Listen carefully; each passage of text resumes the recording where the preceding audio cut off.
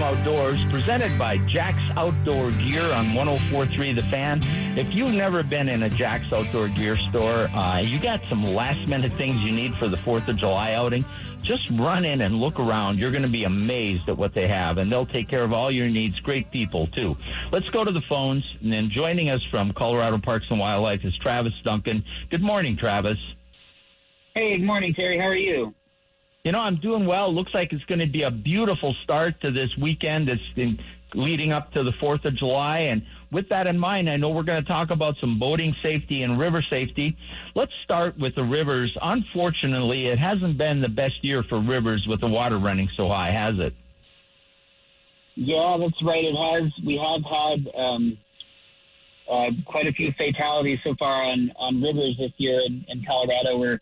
In fact, we're ahead of the number of water-related fatalities we had last year around this time, with a total of 19 around this date, and so that's ahead of our record year last year, which ended up being around 40. So heading into this weekend, we're really stressing whether folks are going out recreating on rivers or whether they're going to a state park and recreating on a reservoir. Just check the conditions ahead of time. Be aware of water temperatures, and if you're on a vessel, if you're on a boat or on a paddleboard, be sure to bring and wear your life jacket. That's the number one thing we could really stress for folks, that if you're going to be out recreating on the water, be sure to wear your life jacket. Has there been any continuity of cause with the river fatalities? Has it been just the extraordinarily high river flows with the rain and the runoff? Has it been just anecdotal that it happens, or has there been any particular thing that seems to have led to that, or certain behavior? Yeah, I think the high flows have contributed to some of these fatalities we've seen early in the season. Certainly, has been a factor in some of these fatalities. Just to note here, Terry, that there's no real statewide authority on water-related deaths in Colorado, but Colorado Parks and Wildlife has been tracking them, so we can talk about where we're at in recent years. So most of the time, the local authorities handle any investigations. Colorado Parks and Wildlife handles investigations on the properties that we manage, and we often get asked to assist in searching for victims or evidence in other jurisdictions. But just wanted to make that clear. We track it, but we're not the overarching authority on water-related deaths for all of Colorado. I think that, over when COVID hit us, a lot of people went outdoors that weren't typically outdoor people. Now, that has kind of changed back. A lot of them have returned to other activities, but we still have a lot of people taking part in activities that maybe they're not as experienced, and even if they are, maybe not as experienced in the conditions we're having this year. And I think the know before you go, understand what you're getting into, make sure that you really understand it, and the rivers especially, and, just be careful. We're going to get another couple weeks of these high flows, and let's not see that number go up anymore. Now, as far as the lakes and boating, with the 4th of July weekend coming, there's a national initiative. I don't know if a lot of people know, but if you boat under the influence of alcohol, you're as guilty of a crime as if you were driving a car. And nationwide, there's an initiative called Dry Waters. Tell us about that. Yeah, definitely, Terry. Every year around this time, there's what's known as Operation Dry Water, and it's that national initiative that we're a part of to get folks to be aware of boating laws of just like you said, just like you can get a driving under the influence, you can get a DUI, a boating under the influence, and the same laws apply. So you want to boat sober, wear your life jacket, and especially this weekend, it's a big education campaign for us. We have additional wildlife officers out enforcing boating under the influence laws as part of that campaign, and just educating folks about the importance of boating sober, wearing your life jacket, and like you said, knowing before you go, checking out conditions related to high water, more precipitation early in the year. This year, we do have some boat ramps that are closed due to high water levels at some reservoirs, like the East Boat Ramp at Cherry Creek. So if you are going boating, be sure to check out what the conditions are and what ramps are open and all of those things before you head out. Now, as far as boating, excuse me, I know it's 4th of July coming up, and a lot of people are going to want to enjoy an adult beverage.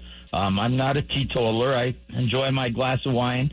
But alcohol on the water affects you has a much greater effect. You're already out in the hot sun. You're probably a little dehydrated. You've got the motion of the boat.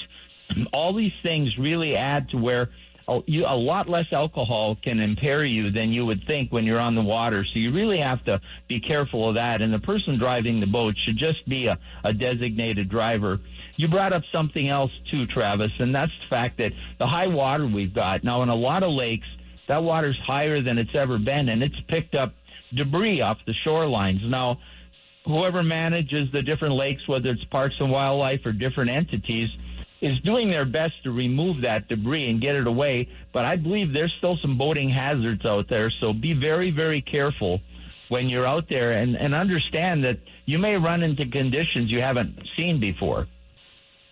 Yep, that's a good point, Terry. That's something our wildlife officers, our boating officers have been stressing too, is that, yep, there is more debris in the water this year, so pay attention to your speed if you're out on the water this weekend. Go a little slower. Just be aware that there's more stuff in the water, more debris in the water than there may have been in years past, and you really need to be aware of what's out there.